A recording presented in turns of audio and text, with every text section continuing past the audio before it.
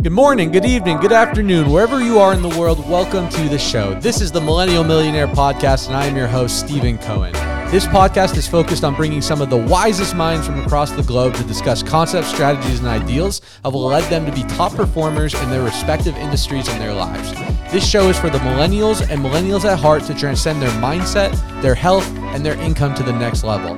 We are so excited to have you on this journey with us. Welcome to the show.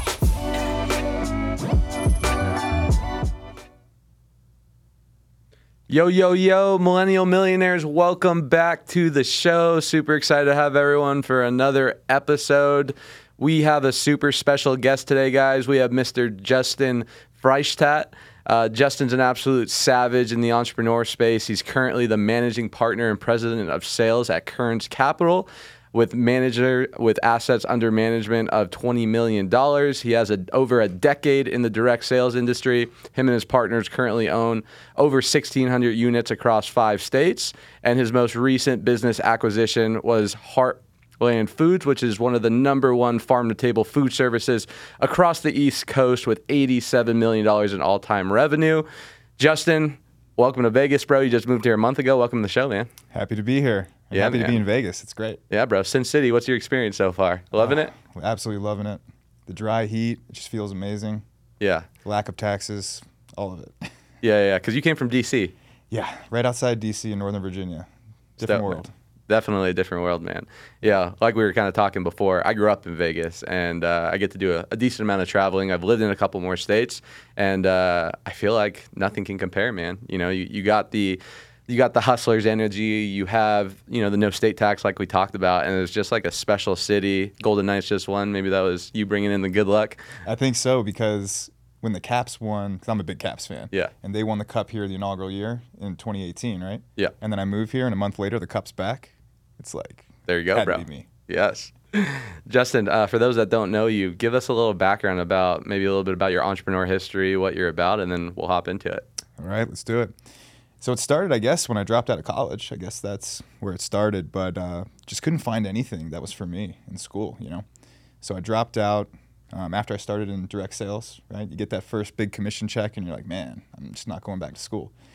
So I went all in on sales. At my dad's company, he had just started the food service, Heartland Foods, and we're pretty small back then, and I just started learning the sales side of things and then eventually building out the teams and growing out that entire side of the company. So that's how it started for me. And, I was never the owner, right? I've always been this number 2 type character, which, you need that guy. So you can call it entrepreneurship. I've never had a salary. It's always been 100% commission roles. But, it was actually never the owner at the top, Yeah, that's cool, man.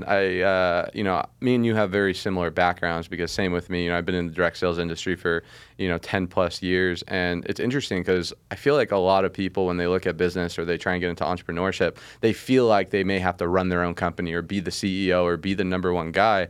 I feel like in reality, there's so many people out there that have made massive amounts of success being number 2 or being number 3, or not necessarily, wearing all the different hats, but focusing on the one thing that they're good at and really dominating and partnering with people that maybe lack some of the strengths that you have. In terms of sales, because a lot of our listeners are definitely salespeople, why do you think there's so many people today, whether it's in business or in life or, real estate moguls, that have sales as their DNA or the place where they dedicate a lot of their start to entrepreneurship and business? I mean, no sales, you don't have a business. So, I mean, if you can't do it, you got to get, a rock star to do it, which goes back to what you were saying about roles, right? So eliminating the egos and just knowing exactly what you're good at and everybody's equal in that effort is huge. But, I mean, getting good at sales is... Gary Brecka talks about the frequency of authenticity. I think the biggest problem I see is when people want to go into sales, they pick up a sales book and they start learning tie downs, closes, all this stuff that just makes people uncomfortable, if it's not used in a professional way. So I think in the beginning, it's like, just be authentic, learn how to talk to people, solve their problem, and sales really isn't that complicated. Do you think anyone could be good at sales, or do you think you have to be naturally gifted, or is it more of a learned skill set where if you dedicate yourself, you can get really good at it? Both. I think for me, it was interesting, right? I was the kid that had tons of social anxiety. Didn't want to go to prom, homecoming, any of that stuff. It just being around people just made me nervous. I hated it, right? But what happened is I hated that quality in myself so much that I dedicated my life literally to getting rid of it. And then you look on the other side, it's like, now it's my greatest strength. So it's one of those things. There are people who their identity, their personality is, leans towards a sales role, but the most deadly people are the ones who develop it. Yeah, man, it's funny you say that because similar to my story, I was super introvert. Even still to this day, I feel like naturally I feel my best and I feel recharged when I'm in solitude and by myself. But because of the industry I'm in, you have to force yourself to go out there and, communicate, which is something I truly enjoy, being with other people. But I think in my DNA intrinsically, I'm definitely an introvert. And it's funny because growing up in high school, very similar, lack self-esteem, lack social skills, had a very low self-image and identity, which we'll get into in a little bit. So for me, it was like I really had to double down on those skills of communication. And it's funny because typically when you meet someone who is like an awesome public speaker or crushes it at business, or that guy or gal in the room who just blows you away with his communication skills, I feel like at one point they were really bad at it. So they had the desire to fill that need in order to be really good at it. Would you agree? Yeah, I think you suck at everything at first. Yeah. And it's the willingness to be okay with that. I mean, you start anything new, you can't be great at it. You get great by doing the reps. And that's why frequency is more important than studying or learning skills, anything like that. Just doing it over and over, you're bound to get better at it. 100%, man. So in your previous business, before you guys got acquired, which we'll talk about, congratulations, by the way. Thank you. That's big time. I'm on my way there. We're working on it. Love it.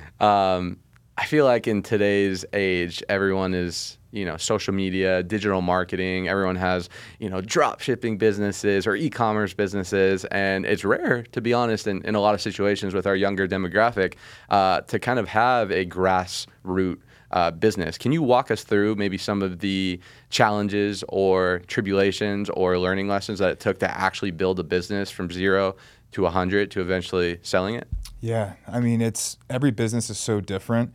Looking back on it, I would have never done this again, right? We were in a very difficult business, and the pandemic taught us that in a good way, which we'll get to, but you've got to be good at so many different things, right? You got marketing, accounting, sales, like all the different things in a business. For us, we had a physical warehouse with a giant walk-in freezer, massive utility bills, trucks on the road, 30 employees, it's just so much to manage, and food has thin margins to begin with. So sometimes it's like, look at the vehicle you're in.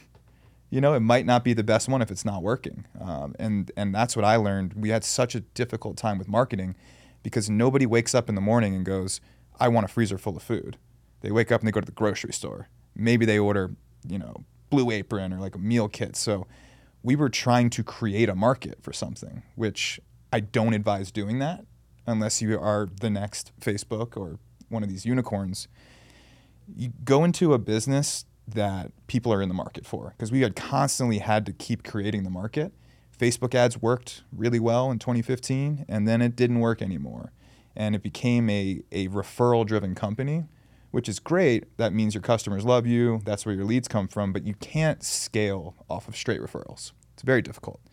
So when the pandemic happened, everybody was scared to go to the grocery store. It created the market for us. And that's how we were able to go 10 million plus. And it was a great learning lesson for me because I was like, I suck at marketing.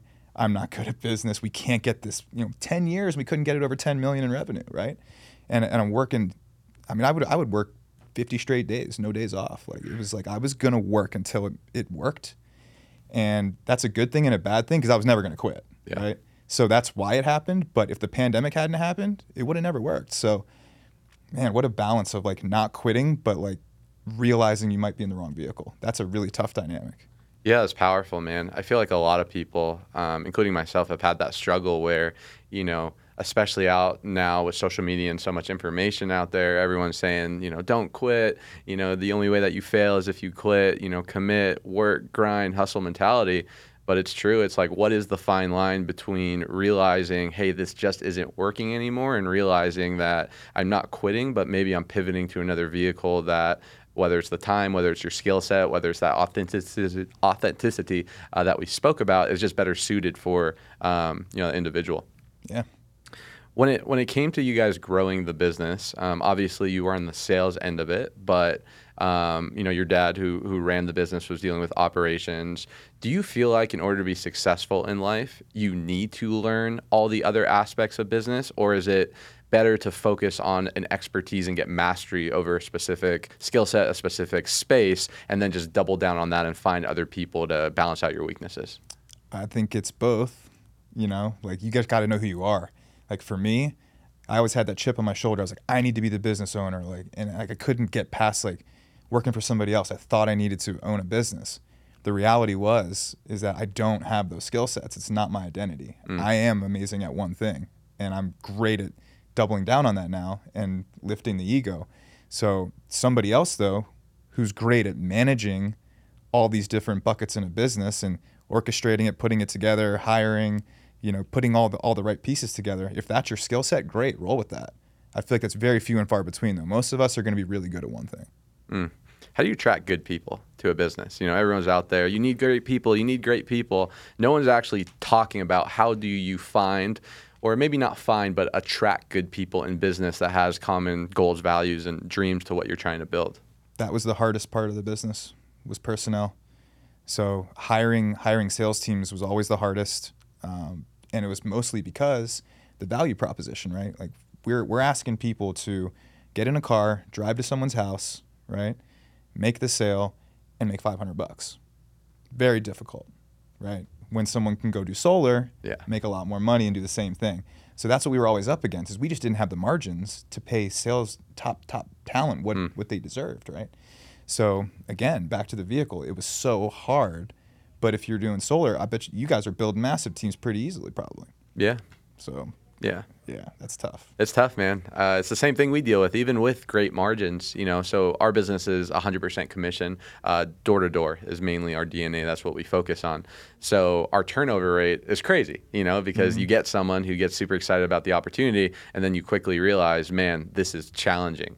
And I think the big reason is most people can't break that employee mindset. They come in, they see the value, they see the opportunity, but because we've been conditioned for such a long time to, work when we're told to work, go to the bathroom when we tell you to, right? From high school, from college, the 40-40-40 plan, work 40 hours a week for 40 years of your life, and then hopefully retire.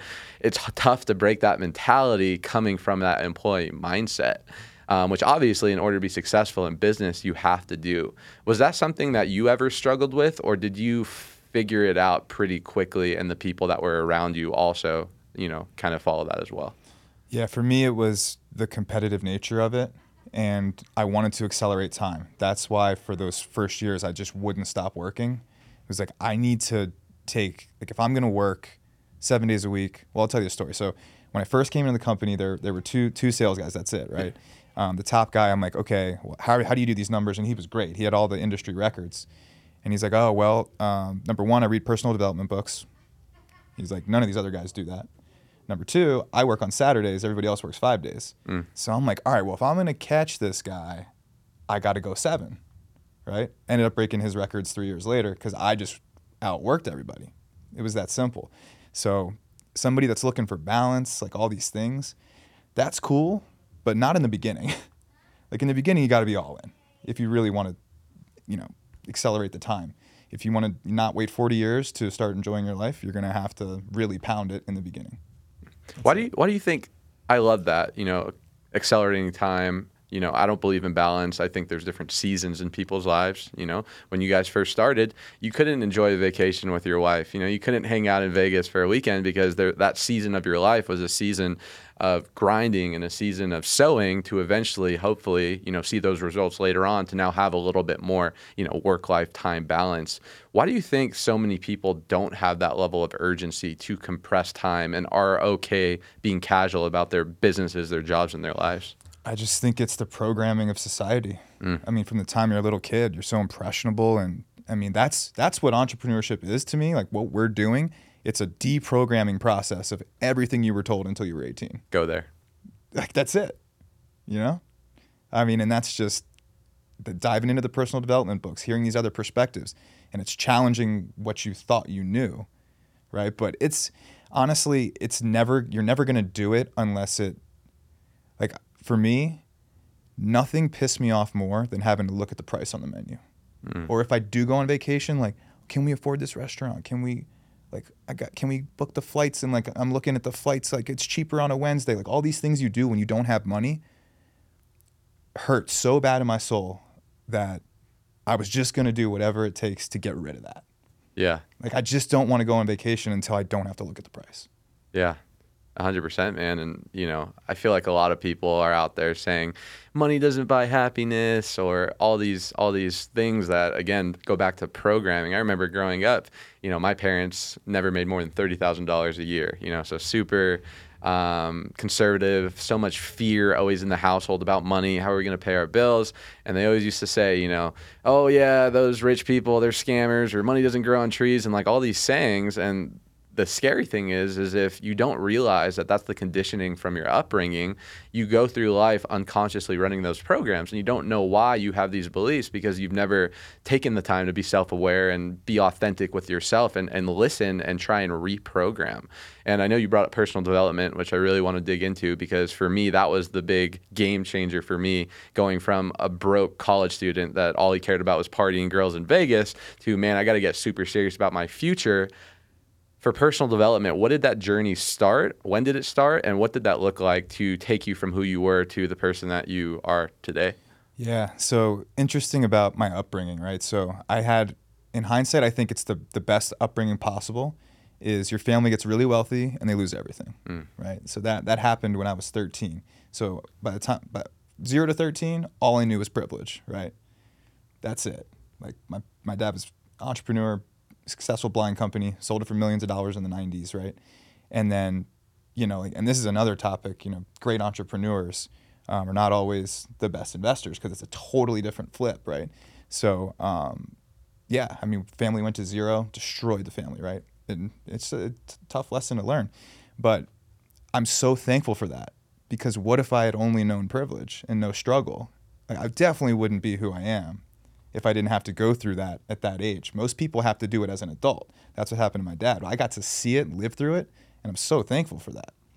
So I don't even remember what was the question. No, that was powerful, bro. I love what you said there, because I just had someone on the show, Michael Unbroken, who's big in like therapy and working with people's trauma and changing their perspective. And I really think, based on our childhood, definitely determines how we think, how we act as we get older.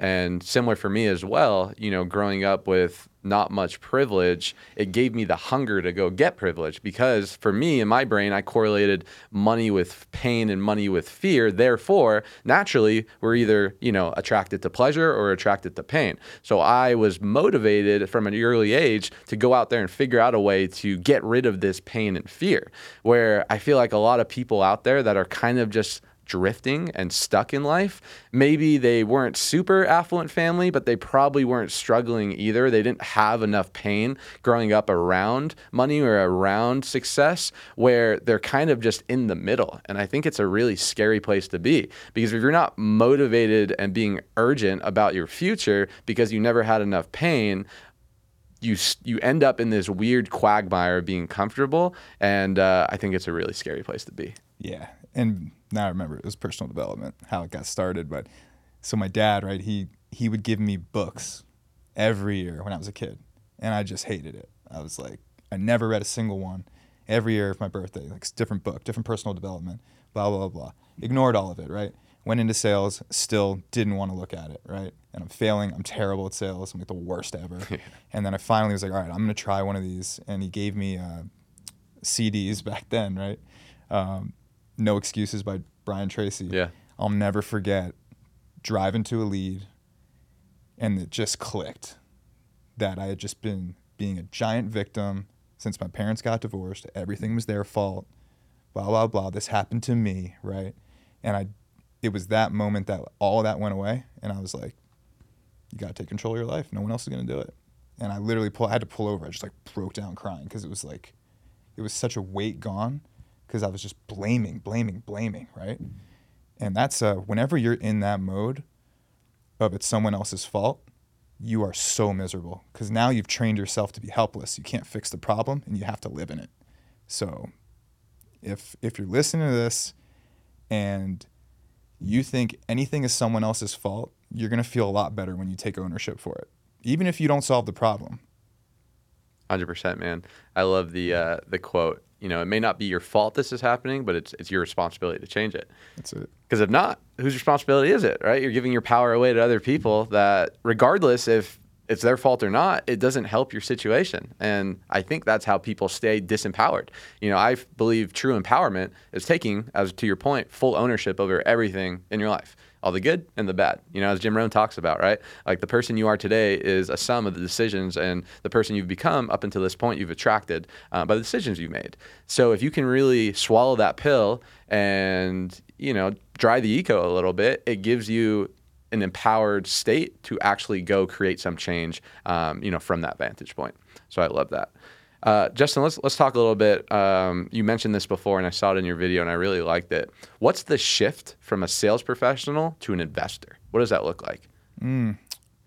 Well, I think they happen together, right? But I think people try to be an investor too early, right? Like I get my first $1,000 of cash and I buy Bitcoin. Like it could go up 100x. Like you still don't have any money. It's like it's just not going to work. So I think delaying being an investor until you become so good, and maybe it's sales, maybe it's whatever, but you're going to need big income before you can go be a real investor. So it's being an investor in the sales is reinvesting back into yourself, your business, getting better at your skill set until you're making, at least $300,000 a year. You should not even consider being an investor. It should all be poured back in to getting your income up, however you're going to do that. Going to conferences, the books, like all of it, training or investing in marketing, like whatever it's going to be that's going to get you to a place that you can actually be an investor. Because unless you're an accredited investor, like you can't invest in the stuff that we provide at Curtains Capital, any of the real estate syndication stuff, all the real investments, the SEC won't let you touch it until you're making $300,000.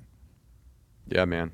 How much of wealth in your early days or developing that mindset came from saving money? Because as we spoke before the cameras, you know, you're super frugal, living below your means. You're making really good money with your business, but your means never increased past what you were making, versus spending that same energy on making money. Obviously, there's a combination of both, but can you walk us through what that saving, living below your means, and that focused on earning and investing of yourself combination looks like to create that secret sauce? Yeah, delay, right? Delaying things is the most painful thing, but it's necessary, right? Think about how hard you work for those dollars, right? Just think about how hard it is and how you don't want to do that anymore. So keep the expenses low. Like you don't need a house. Stay in the apartment, right? Like my wife and I, we were eating peanut butter jellies, like keeping it like real lean, because when we met, we both had negative net worths, right? I was 24, 25, something like that. And I was like, we need to get our first property. We need to buy real estate. Like I was listening to Grant Cardone, like all that stuff. And Uncle G. And I was like, this is the path, right? So it's really hard because she was still in school. I made $90,000 that year, but we saved 15 of it, right? How many people making $90,000 saving 15 every year? Not many. Right. Because usually spending 110. Yeah. Like super focused on that, no credit card debt, any of that stuff. And that's how we got our first condo, bought that property. This is before I understood the dynamic of living in your real estate. But it's a good way to start, right? So we're in that condo for a year. We did the same thing, right? My income went up to 150. She graduates college, gets her first job, making 70 something, right? So now our income's going up, kept the overhead the same. A year later, boom, bought a townhouse, saved $50,000, right? It's just, if you can't save half your money in the beginning, like you're never going to create anything. Yeah. So we just kept laddering that.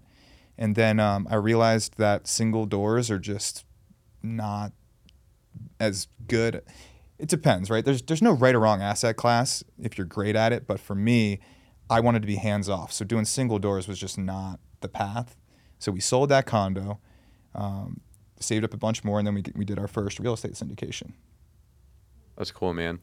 Can you speak a little bit to, we talked about this. You just moved to Vegas, live in a beautiful house, right? You just had a big exit, but you decided instead of buying to rent here. And I feel like so many people are conditioned the American dream. You need to go buy a house, go buy a house, go buy a house. Yeah. And in some scenarios, it makes sense. I feel like I bought a house. I bought a couple houses, one for my parents, then one for myself. I've done really well on them, because of appreciation, the market, so on and so forth.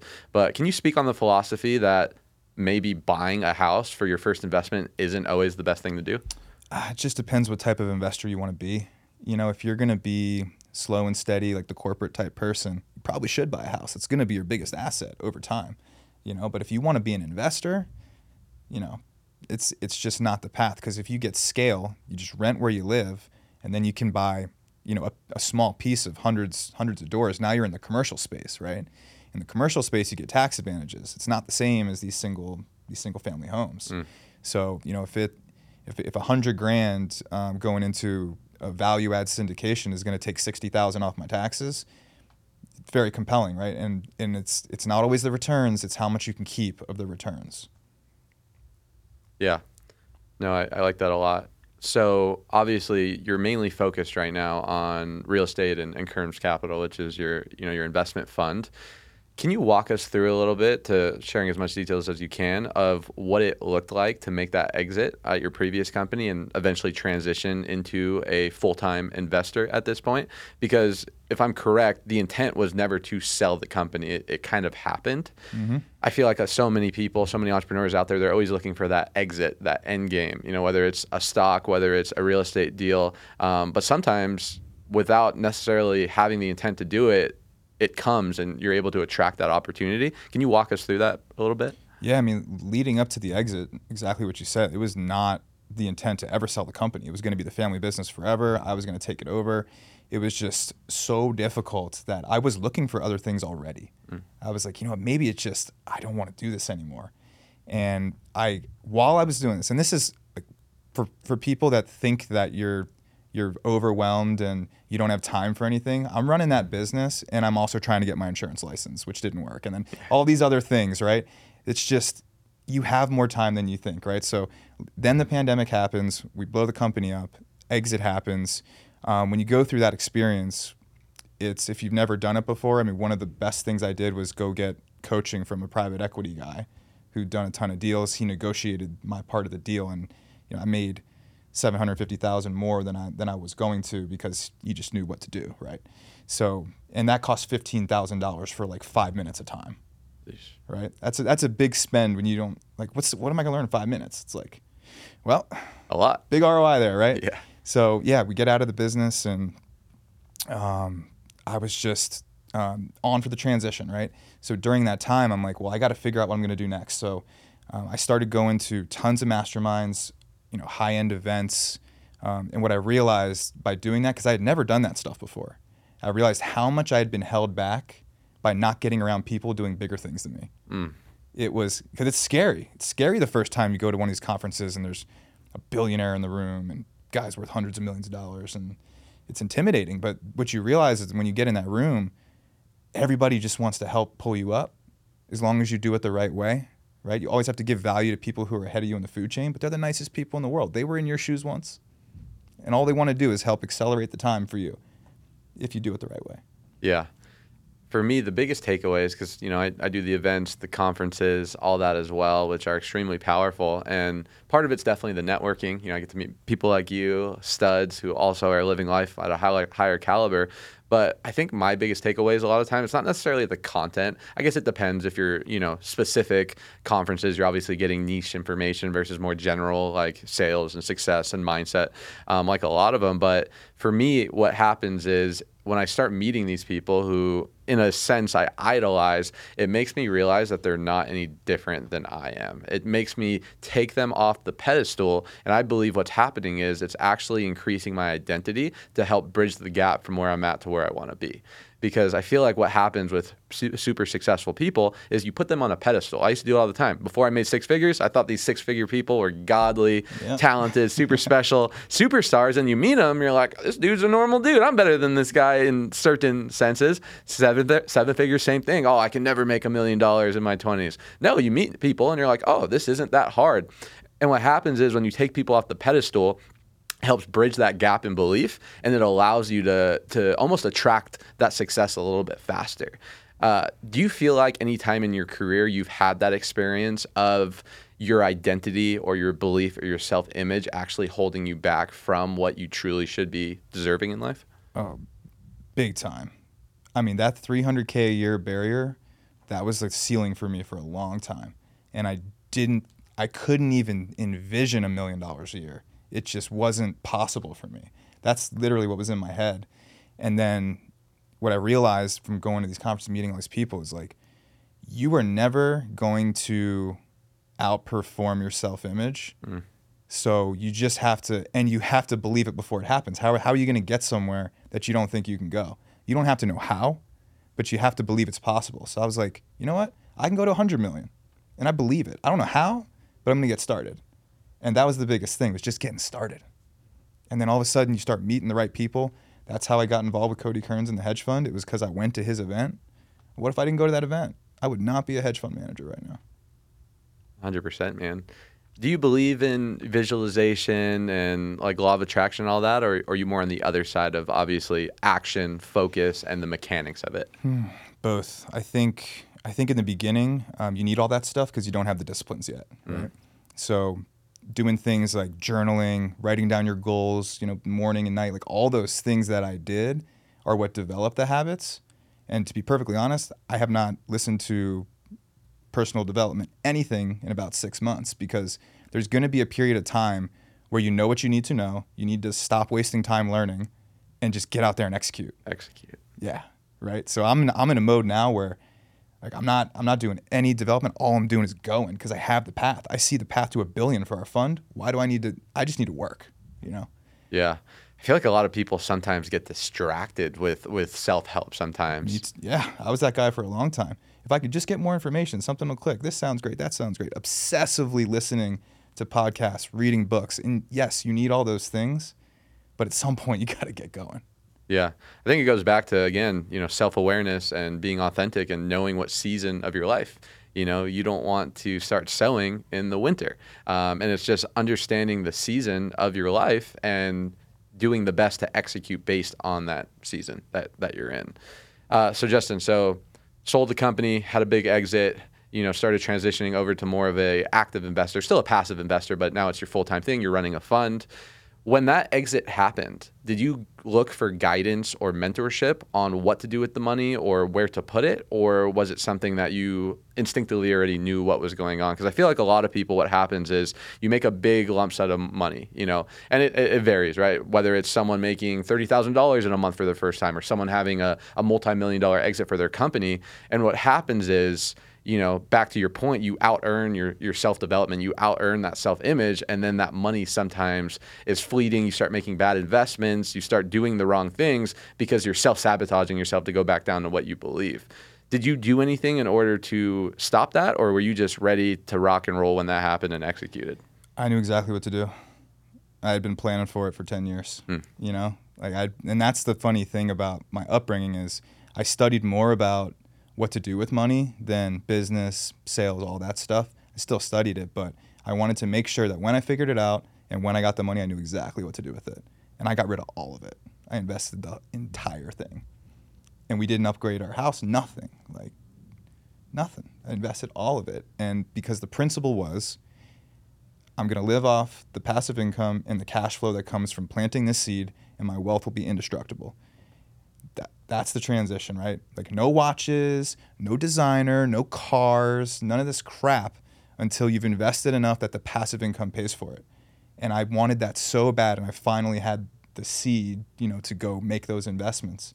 And now it's like, man, like every business could be terrible, whatever. I still got the passive income. Like I'm good. And that's a feeling that I want for everyone listening to this, is to not have to worry about money tomorrow, no matter what happens. It's true freedom, right? It's true financial freedom, and I think that's the big misconception, especially in my business. But I feel like for a lot of younger entrepreneurs out there, in the flex culture and social media we live in, everyone out there is leasing Lamborghinis. You know, they're buying stuff they can't afford. The clothes they have is probably more than what money they have in their bank account, and they're not focused on net worth and building income, building recurring income. In reality, that's really why anyone does anything in the first place. You know, we don't do this to wear nice things and have a nice lifestyle. At least I don't. I do it to set myself up for the rest of my life, so I can do what I want, whatever I want, for however I want. And that number is different for everyone, right? Not everyone needs to make $5 million a year to live their best life. It all depends on their current situation. What advice would you give people to start taking a step in that direction, to start getting that recurring income, to eventually get to a point where you're at where money isn't an issue anymore? Yeah, so in the beginning, you cut the expenses, right? Whatever unnecessary crap you're spending your money on, the revolving stuff, like take an audit of where all the money goes. In the beginning, you cut, but that's not going to get you anywhere. It's just going to set you up to get somewhere. You cannot cut expenses to wealth, right? You can never accumulate anything just by cutting expenses. Like the floor is the floor, right? So the next step is offense. You have to figure out how to earn more. That's the only way. So offense, 100% is what you got to focus on. There's an argument of don't cut the expenses, put pressure on yourself, and go harder on offense. You know, as long as you're not too negligent and you keep a spread there, you can do it that way too. But income solves every problem. Like it solves your debt problem. It solves every problem. You're gonna have to have income. Yeah, big income. Sales cure all. Yeah. All right, go out there, perform. And I really like that you mentioned that, because I kind of fall in the middle of that mindset of, I'm Jewish naturally, so you know, saving money is in my blood. It's in my DNA. So I feel like I've been able to do a decent job over my 10-year career, where you know I see so many people out there that are making good money, $300,000, $400,000, $500,000, and they haven't done the show for it. You know, they're not focused on their net worth. So I'm totally about conserving, saving, investing aggressively. You know, as Grant Cardone says, stay broke. Yep. But on the other side of that, where is that fine line of, you know, increasing your lifestyle to hopefully increase your identity, or, you know, maybe splurging a little bit on that car because it's going to allow you to step into that dream a little more, which will help create that new version of yourself? Yeah, this is the toughest thing, is finding that balance of invest versus live, right? Like, I'm not impressed with the person that is worth millions and millions of dollars but doesn't live their life at all. Like, that's not impressive to me. And I'm not impressed with the person who spends it all either. Like, a healthy balance of investing and living for today, you got to do it, right? Because if you're dumping all your money in a 401k to go on that vacation when you're retired, like, are you really going to get the same vacation as when you're 30? No, right? But the biggest thing I'll say about it is make sure there's a big enough gap that you can take care of the people you love if something bad happens. Because this just happened to me. And it was the biggest revelation I've ever had, and why this is so important. I mean, I asked at our boot camp, you know, how many people in this room know someone who's had cancer or car accident, couldn't work, you know, whatever. Every hand goes up. Like, tragedy is right around the corner, and people are just floating through their life every day. It's okay. The W-2 paycheck's coming on Friday.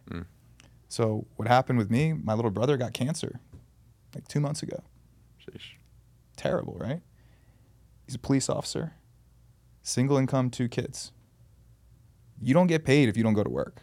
He was like a family who didn't prioritize building wealth like my dad and I did. He can take care of his kids while he's in the hospital fighting for his life. So think about that scenario. Like, that's why this wealth thing is so important. Because if you are buying Louis bags and then your mom gets cancer and you can't take care of her, that's going to be regret for the rest of your life. And no one's thinking about that. So it was the biggest blessing for me, that knowing that whatever medical bills come, you know, like, we can pay his mortgage, we can take care of him, and it's not going to hurt me, right? But that's also because I'm not increasing my lifestyle to the point of what I'm making. So there's always enough cushion for tragedy. And that's the first thing that I would make sure is you have cushion for tragedy. It's powerful, man. I appreciate you sharing that. You know, it goes back to our point. Can money buy happiness? Yeah, it can. It can buy security. It can get you in a position where you don't have fear around something awful happening in your family. And I'm with you, man. Like, I never want to be in a position where money stops me from doing something to take care of my family. Like, the reason I got into entrepreneurship in the first place was because I had a burning desire to take care of my parents, to give back to them, to eventually buy them a house and retire them. And I've accomplished that. And now the challenge is, okay, I've accomplished a big why of mine. Now, how do I continue to evolve it? Because what happens is, Ed Milet talks about this. Everyone has a number, where they're willing to almost sell their will. You get in entrepreneurship, you get excited, right? Maybe 300,000 was your original number, and then you hit that, and you're able to take care of your friends, have a good lifestyle, and then you get complacent because you don't evolve your why. You don't evolve the reason for what you're doing this in the first place. And the issue is, if you don't evolve, that's when you see people get stagnant and then start to digress. Was there ever a point in your career where you had to re-identify why you were doing it, or did you have something from the start that was so powerful that has just pulled you through the whole way? Man, yeah, I had to figure out the money thing. It just drove me nuts. Every time I saw a nice car, I was like, I can't have it yet, and it pissed me off. I just wanted all that stuff. And I was young, right? So I wasn't thinking about the real reasons why. So in the beginning, I was totally driven by material. Like, I just wanted all the stuff, right? But I didn't buy it because I knew the right way was I'm going to have to grind, invest. I wanted to do it the right way. And I learned that the moment for me was when I finally got to what I thought at the time was cushion, and I impulse bought an R8, right? And every month when I made that payment, because I couldn't buy it cash, I had enough for like 20% down. Sure. And I'm like, oh, it's time. It's time to buy the R8.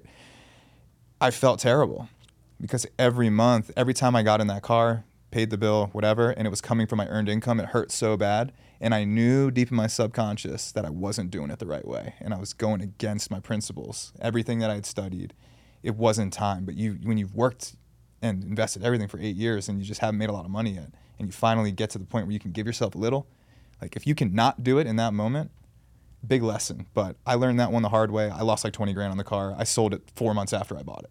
And I was like, oh, tough lesson. Got to get at it, get focused. Like, the car's not going to make me happy. The financial freedom's going to make me happy. Powerful lesson. Yeah. Especially at a young age. And also this cancer thing has taught me so much, right? Because I've been chasing so hard. What I've realized a couple months ago, like that whole thing, moving here, is that like I was still in chase mode. Like, what am I chasing? It's different, right? Now, what I've realized is because I can take care of my family, I don't need to chase more wealth. I don't need to, right? I now I'm like, oh, private jets. Like, what's next, right? You don't need any of that. So I just kind of took a step back and I was like, you know what? I don't need to kill myself. I don't need like my wife to never see me because all I do is work. I can pull it back a little bit, have a little bit more time freedom of just life. Even if we're going for a hike in the morning, why am I working 12 hours a day just to have a nicer car or to fly private or any of that? So I'm in this mode now of like, I still want to go to the next level. I still want to be more successful. I still want to accomplish all these amazing things, but I'm not chasing it, if that makes sense. Yeah, no, 100%. It's a powerful realization because I've been there. I still am. Sometimes I feel like I'm way too much into the hustler, grind. And then I look up and I'm like, why am I actually doing this? I'm losing the presence. I'm losing the memory. And that's kind of where I try and bring in more of the Zen Buddhist mentality of like being present. And it's kind of crazy because the crazy thing is, I've really been juggling with this concept of and versus or, right? Early in my career, I was like, okay, I can either build my business or spend time with my family, or I can either focus on investing or focus on making money. And that's just not true. It's a very limiting, fixed mentality. It's and. We can have it all. You can have an awesome family life, have an awesome, work-life relationship and make tons of money and be a super good dude and not have to screw anyone over. Now, some seasons and some, parts of your business, you may be a little unbalanced and a little not as aligned as you can, but there is a point where you can have everything. And that's really what I've been focused on, doing my best to try and make sure all my buckets are, being taken care of. Yeah. So I feel like I'm finding that balance now. Slowly but surely, my friend. Yeah. Justin, I really want to dig into specifics when it comes to recurring income, when it comes to passive income, because that's kind of where I'm at in my life as well. I've done well, I make pretty good money, but it's really, okay, how do I take my recurring income to the next level? Because that's the goal. And I think for most of our listeners, that's where they're trying to be. So in terms of your actual portfolio, so obviously you had a big exit, you're making great money, you started your fund. Have you put all your money into passive syndications on 7-8% returns, or like what does that passive income, that recurring income come from? And if you can maybe summarize it for a guest on something that they can shoot for, what would that be? Yeah. So for me, it's two main buckets, right? There's other little investments there, like little oil and gas investments, things that aren't the two main things. But the main thing is commercial real estate, multifamily specifically, value add deals, development deals, because they provide the best tax incentives, right? So yes, you're getting the 10% preferred return, all these things, but real estate is very slow money, right? You're putting your money in for 5-10 years. It's locked up, it's slow. So then you need a fast money bucket, right? So that's Kern's Capital for me. So those are my two buckets, and I'm building them equally because they play with each other.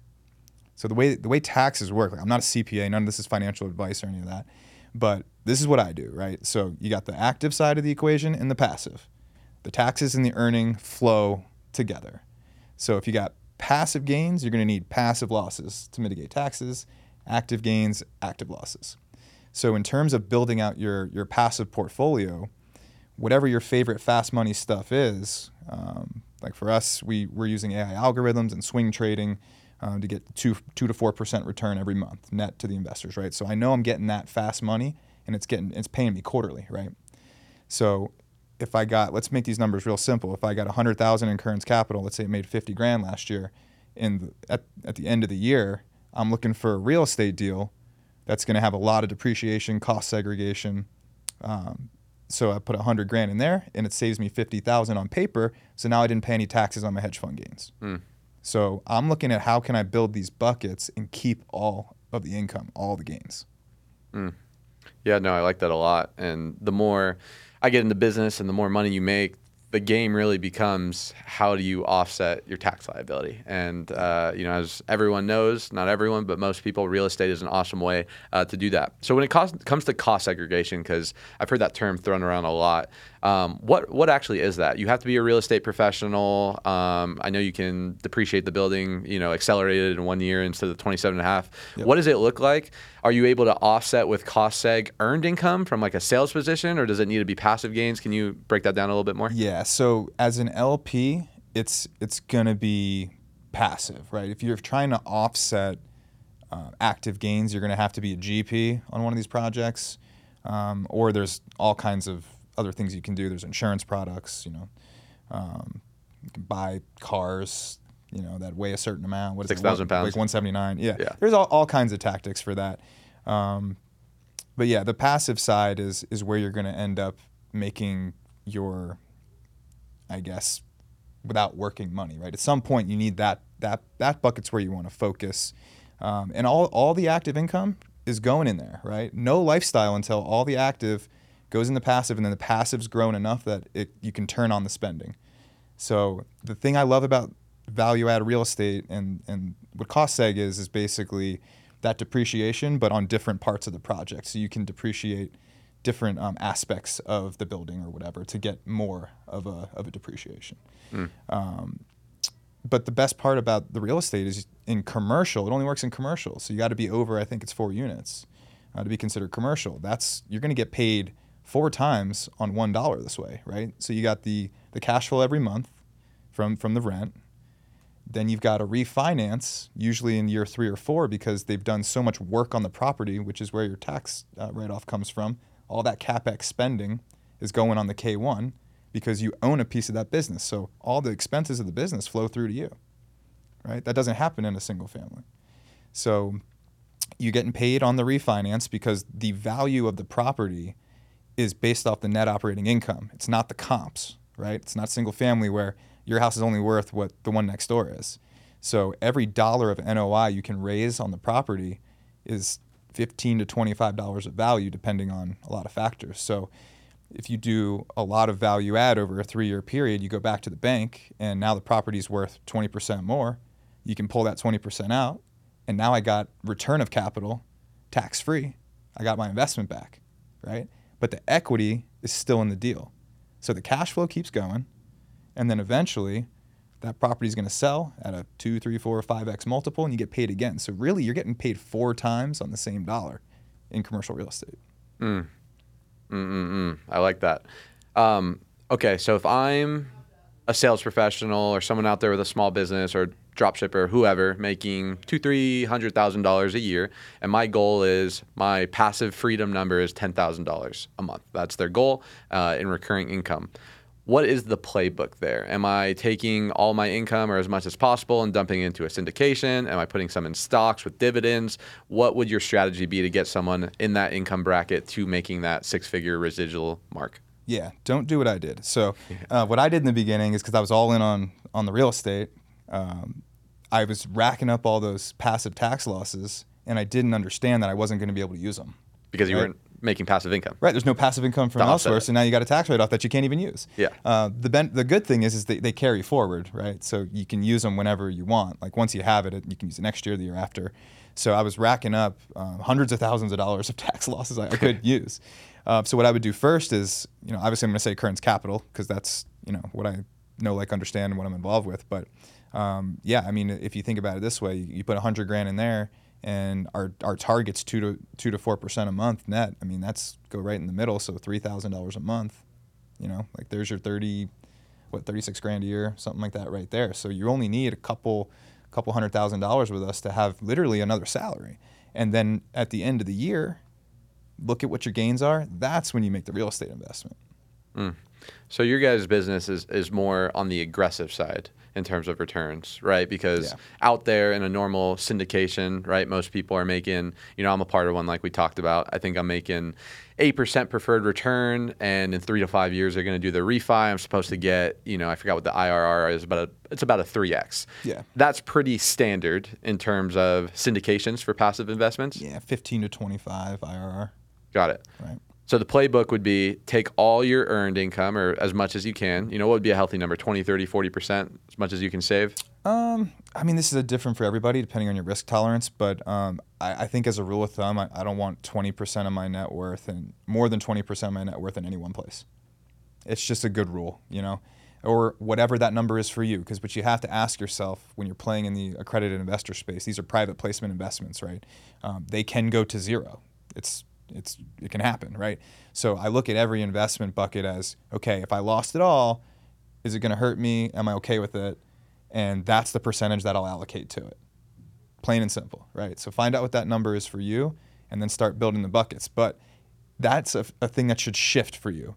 In the beginning, you should be all in. You don't have anything to lose, right? So I'd put 100% of it into something like Kern's Capital, until you make enough that you can start spreading it out, and you actually have something to protect. This is something I see. The biggest thing holding people back is that they're trying to protect nothing. They don't understand they don't have anything yet. Like 5, 10, even $100,000. Like why are you trying to protect $100,000? That's not going to make you wealthy. All in on one thing, double it, then spread it out. Whatever that number is for you, Yeah.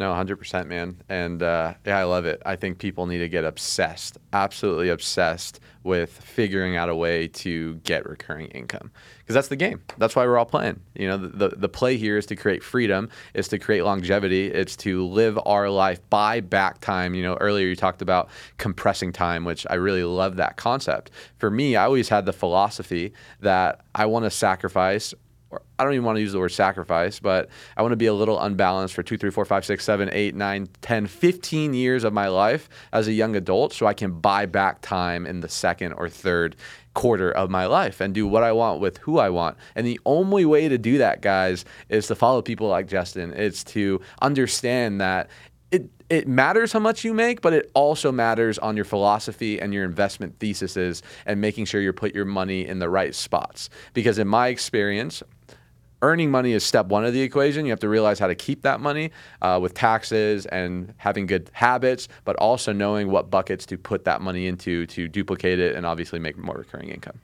Yeah.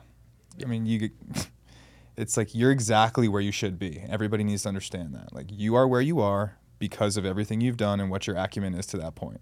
Like, you got to be a wealthy person inside before you're ever going to be wealthy in real life. Bars. Justin, a couple more questions as we're wrapping up. I know you host a business conference. I think it's yearly or bi-yearly, where you have entrepreneurs come out. I think the last one was in Miami. Yep. And you train them on success, mindset, investing, and probably offer them certain investment opportunities. What qualities do you see in the people that come to this event and then leave and then actually implement and see success and actually make gains in their life versus the ones that come maybe annually, or they talk about how successful they're going to be and all the things they're going to do and they end up not doing anything with it? So much of that. It's so disheartening. I mean, the first step is just getting yourself in the room, but the action piece is so rare. It really is. I think a lot of people like the idea of improving their life. They get motivated. They attend all this stuff, but the results are there, right? For very few people that actually show up. And I was calling out the whole room on stage because the first one of the boot camps that I went to when I wasn't even a part of Kearns Capital yet, there was a guy, Chris McGinnis, on stage, and he gave away the whole game on how he's made, multiple 8 figures, right? He's like, I do it on DMs. I do this. I do this. I do this. I wrote the whole thing down. I actually went and did it. And I saw a bunch of people there, right? And that's how I landed a lot of investors, and like everything that's happened is because I actually just implement what I'm hearing, right? I asked the whole crowd, like, how many of you actually did it? Like, nobody. Like, this guy's giving you the game. What are you doing? So I think people they like the idea of it, but I think people are scared of success because it's a different type of responsibility. It's going to be hard. I think it's easier than not having money in success, but it's going to be hard. It's a whole new level and responsibility. And I think that really gets in people's heads. Like, what am I going to do if it actually works? Yeah. There's a quote. It said, being poor is hard. Being successful is hard. Choose your heart. That's it. It's true. You can either fight for your possibilities or fight for your limitations, but it takes the same amount of energy. So why not choose to do something different? And I believe, similar to your point, that it's just based on people's insecurities. It's based on their lack of self-trust with themselves, their lack of being able to get vulnerable and put themselves in a scary situation to figure out what they're made of. And, it's unfortunate because 10, 20, 30, 40, 50 years down the line, they're going to look back at their life and they're going to have tons of regret because, as we all know, right, it's better to go out there and fail and at least say you tried than not try at all because, what's the point of living? Yep. Yeah. Justin, you've been absolutely amazing, bro. Appreciate you giving all the game and sauce. For those that maybe are interested in Kearns Capital or just want to get more connected with you, where can they find you? How can they reach out?